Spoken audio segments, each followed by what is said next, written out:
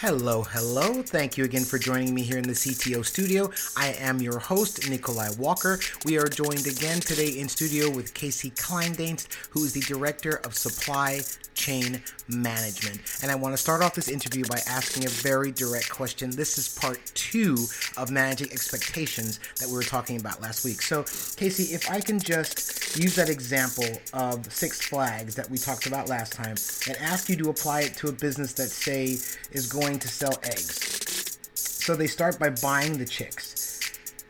They can't possibly know when the first egg will be laid. Am I right? Yeah, sure they do. Because chicks reach a certain age through observation and they lay eggs. They know exactly how long the chick has before he lays an egg. You mean when she lays an egg, right? Is it she?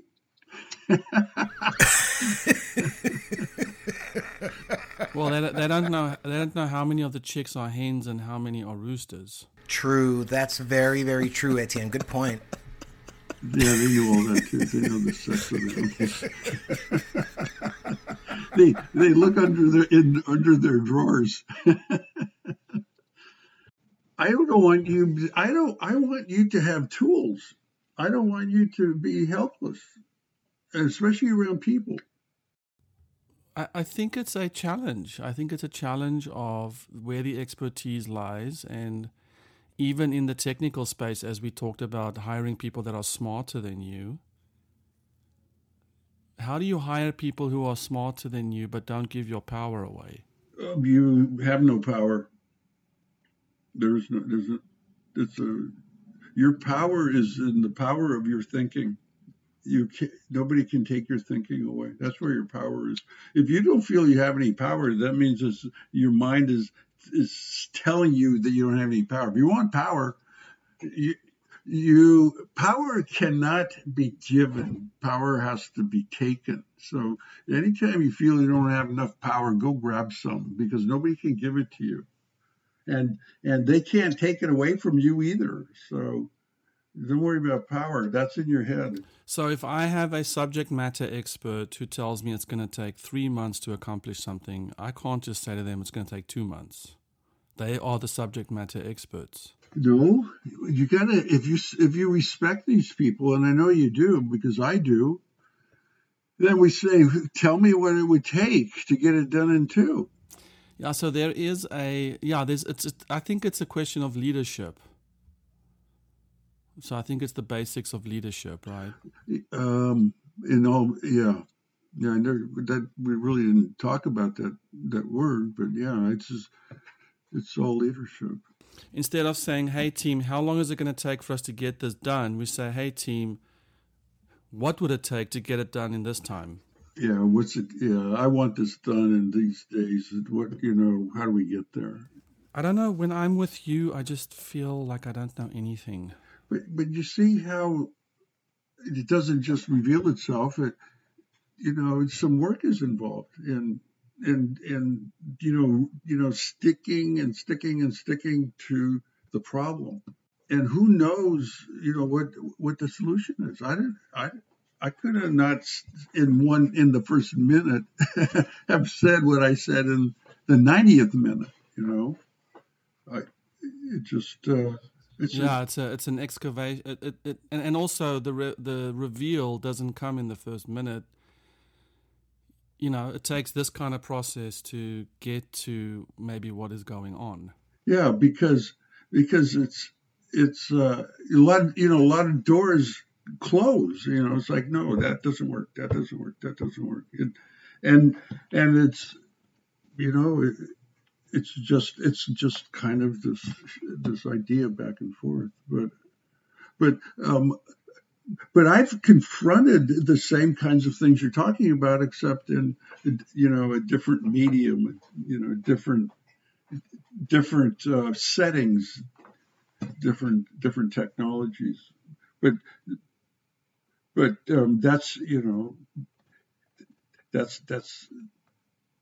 that can be said about a lot. Although there's nothing similar to coding.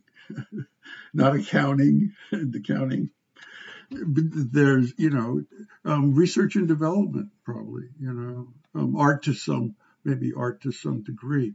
Although there you have conventions, you have coding conventions and coding rules, but it's the complexity is mind-boggling. It's and I know just by sitting in these CTO meetings on Wednesday morning, I start to see what I've never seen before.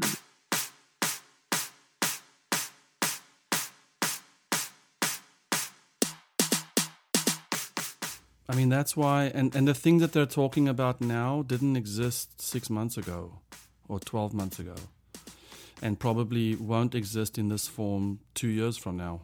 And it's dwarfing technology leaders. Absolutely, and the world that 7CTOs, the technology world that 7CTOs was birthed in, doesn't really exist today. There's just, you don't do things. I mean, yes, Google and Amazon still exist, but that's about it. They've all come up with new services. I don't think anybody even talked about Google Cloud the way they are. Kubernetes didn't exist. DevOps was a concept. I don't know. It's crazy. Casey, I want to do this. I want to do this more. I want to sit at your feet. I wish we could get together, but we will. We'll get past this. We'll get together. But this is. I'm happy. I'm happy with whatever I can get. If this is how we communicate, I'm happy.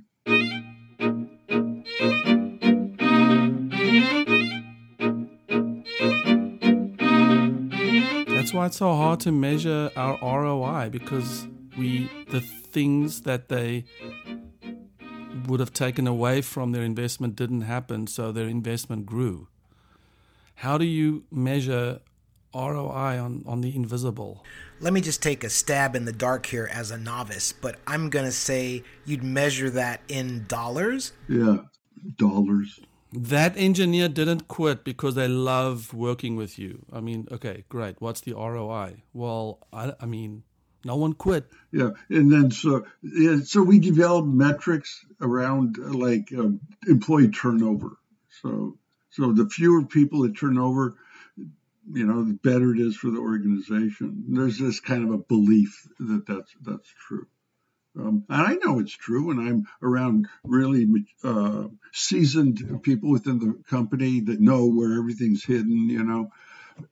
I mean, that's, then they leave and a new person comes in and they don't even, there's no way to replicate them. All that knowledge, all that tribal knowledge goes with them. Even if you had 2 weeks of cross training, nothing gets transferred. So we recognize that if your people stay, that's probably a good thing. Now, but that doesn't hold true for managers. That holds true for task and knowledge value workers. Those are the people that actually perform the job that the company gets paid from customers. Managers really don't do anything. There was a time when I had a secretary and I literally didn't have to do anything. And then someone brought in a dumb terminal that was tied to some server and it had Microsoft Word on it. And that was the last time I had a secretary. But here's what I found out about middle managers. There was a movement in the early 80s to get rid of the middle layers. See, the fewer layers you have in an organization, the more efficient and effective communication is up and down. And the ideal number of layers in any company is 5. That don't go past 5. But managers were laid off. And they came up with an organization model called self-supervised, self-managed work groups.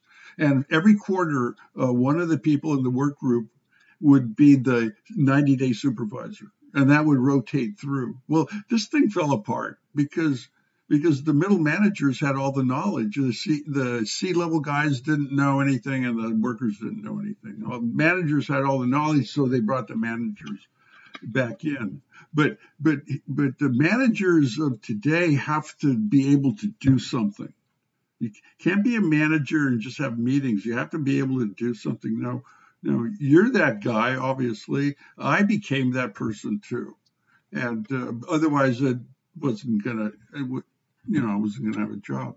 And that's the big thing is that you just can't pontificate and hold, make $200,000 a year. You got to know how to make something and how to build something. That's doing.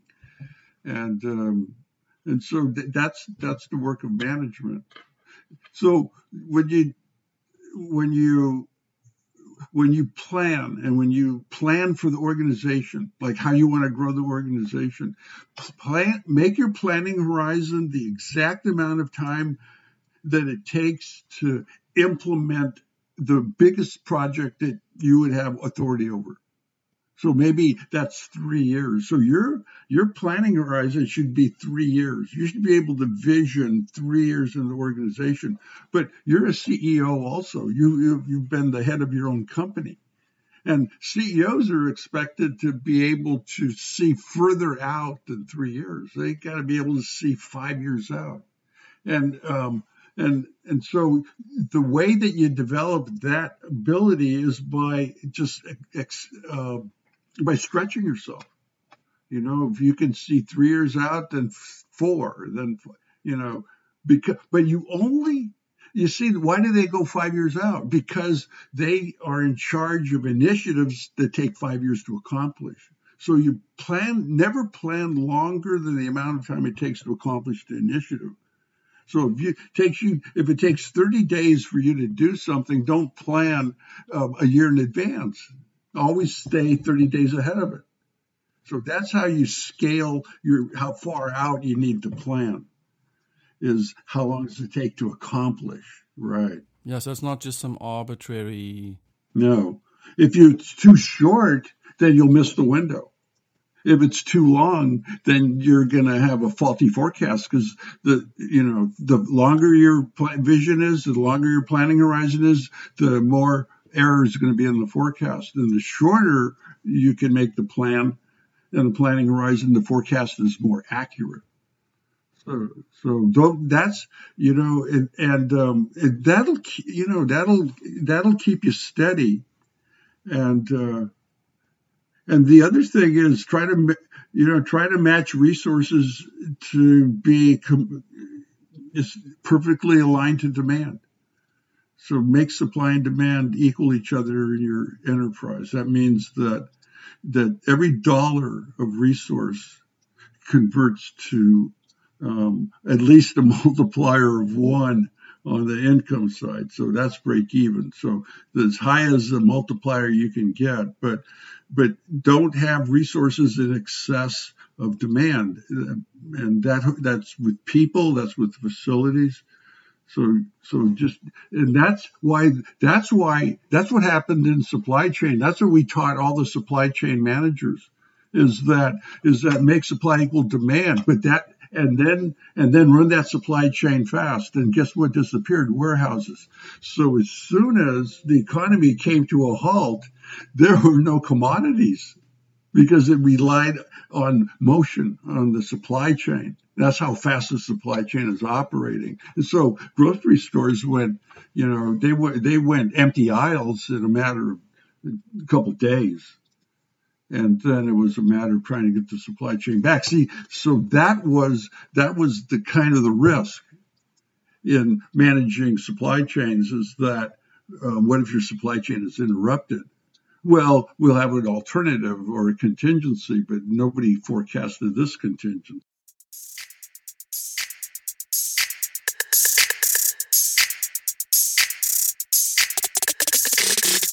Alrighty, friends. Well, thanks again for joining us here in the CTO studio. A big thank you to Casey Kleindienst, who is the Director of Supply Chain Management. He's also a professor at Cal State Fullerton.